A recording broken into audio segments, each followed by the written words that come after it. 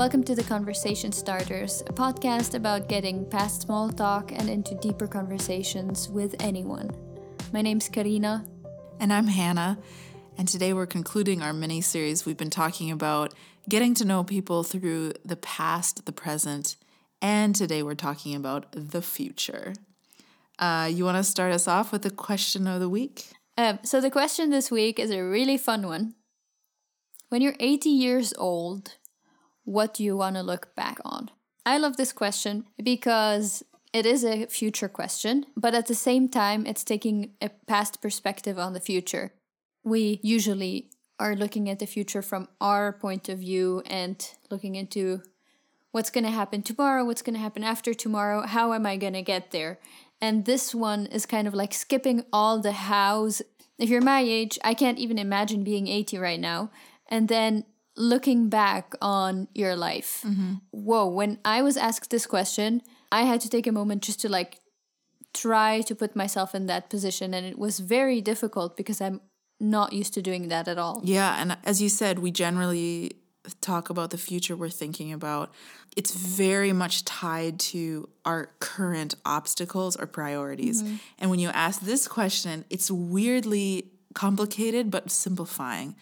It's like, well, I know I just want to look back and know that I did this or something with my family. You know, it becomes very simplified to the top priorities. Whereas if you ask me, what do you want to do in the next 5 years? I mean, that's a long list, and it has right all my disclaimers. And especially right now, asking anyone right now, what do you want to do in the next 5 years is like you're throwing a bomb at them. It's like, are you kidding? I want to do this, this, and this, but who knows what I can do? Yeah, absolutely. Like everything's uncertain, and it's just so... I feel like it's a heavy question to talk about the next 5 years, and everybody is living with this constant uncertainty. And I think we as humans generally don't like uncertainty, and using that as a conversation starter is kind of like, just right now, it's just really heavy. So why not use a way to get out of the realistic scenario? Yeah, this is a good example of a question that will help certain personalities. You know what I mean? And I think that's why it's worth giving it a try. Because you're right, asking about immediate future right now is difficult. And we ran into this right away, of course, with this topic. Just realizing that, okay, conversations about the future right now are really difficult. I feel like transitioning from the question of the week into the topic of today, one thing I would do if I'm thinking about talking about the future is kind of move away from the specifics, from the practical steps of the future, and focus more on what type of person do you want to be known as? You know, these type of questions. The things that no one can take away from you. You can always grow and you can always become that person no matter what you're doing. If someone very specifically wants to become a lawyer, maybe the answer to their question would be, I want to be someone who defends the ones who need defending, and I want to be someone who is known for standing up for the weak, or I don't know, you know? That's really interesting because you're right in saying that even there may be barriers to committing to certain like timelines or tasks, but all of those things have within them character qualities or, you know, different strengths. They're developed in whatever situation you're in. Because that's true. I can get really fatigued thinking about all of the things that I wanted to be doing now, or, you know, like things like, here's an example.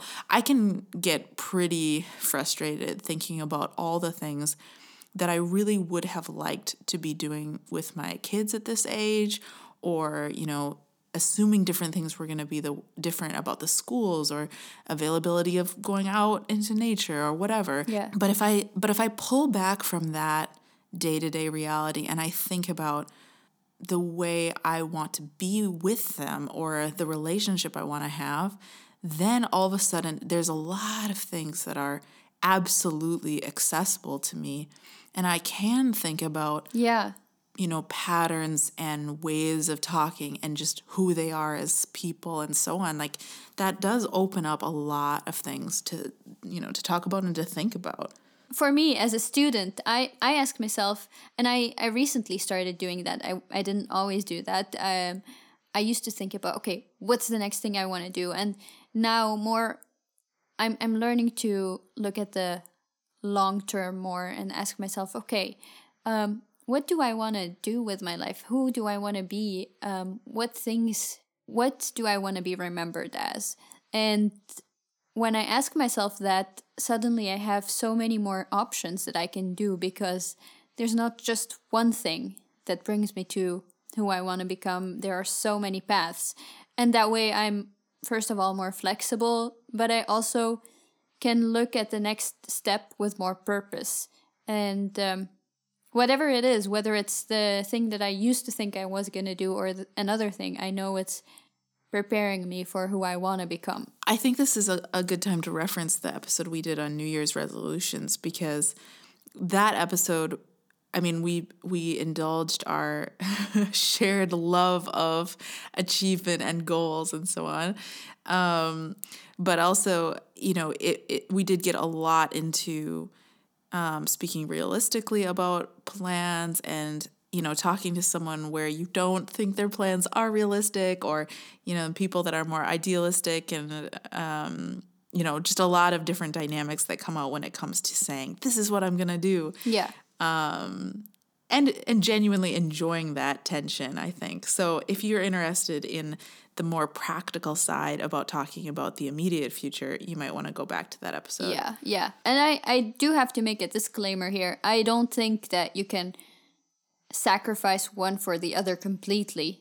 I feel like, especially in difficult situations where it's difficult to look at the future, difficult to see a path, for different topics, we can learn to change our conversation around those subjects. Because ultimately, I think that our conversation kind of creates the way that our society thinks. And if we always have the same conversations about the same topics, that's the way that our society starts thinking. And if we're always asking all the high school students what they're going to study at university, everyone feels like they have to go to university. And that's just normal. And so I feel like it's good for us to always question, why do we do it this way? Well, your example brought up a different thing we've been talking about, which is, there are certain times in your life where everybody is asking you about your future. Yeah. And I can think of a lot of these, but for sure the student entering a new stage of education is the most obvious to me, which is where everyone you meet wants to know, where are you going to study? What are you going to study? And what kind of career do you want based on that? Because I can think of some other versions, like, when are you going to get married? When are you going to have kids? These certain, when are you going to buy a house? Like as I get older, I start learning about new versions of this question. But I feel like they are more, I think those questions are usually more connected to the type of person, the relationship you have, if it's your aunt or if it's your grandma, or they have certain things they want to ask you, But the student one is like everyone around you is asking you that question. It's true. I feel like that's one of the hardest questions, because first of all, like while you're in high school, you're not expected to have any idea about what's going on in your life. Everybody's telling you what you should do. And then as soon as you graduate high school, you're supposed to know what you want to do with your life. Yeah. All of a sudden. And it's such an overwhelming time, first of all. Yeah, if you're a high school student and you need to choose what to do, I've always felt very empathetic with you. But also right now, I feel even more empathy for you, and I'm sending you big hugs and encouragement, because this is a very hard time. For sure. Well, I have a good tip on how to ask about what someone wants to do next, but maybe you can think of some advice for how to answer the question. Yeah. These are our specialties. No, but one way that I like to handle it is to ask them something like, you must be getting asked all the time, what are you going to study? Or is even some of those other situations, this one would be, you'd be in a closer relationship probably. But to ask, is everyone asking you about whether you're going to get married or whether you're dating anyone? You know, these types of questions where you're distancing yourself from actually asking the question and allowing the person to communicate to you whether they really don't have an answer or don't want to answer. But the fact is, if the person has an answer that they're happy to share, they're just going to share it at that point. But it gives you a chance to say, especially if you have been through that situation, it gives you a chance to open up. Man, I remember how I thought I was going to do this and I did that, or I remember how hard this stage was, you know, and I think it gives you a lot of chance for connection. I don't usually like questions that sort of throw everyone else under the bus. If you're like, man, I bet everyone else is asking you. I mean, but on the other hand, yeah, no, I think it's fine to throw everyone under the bus for this one, because you're not really throwing them under the bus. You're just stating facts at this point, right?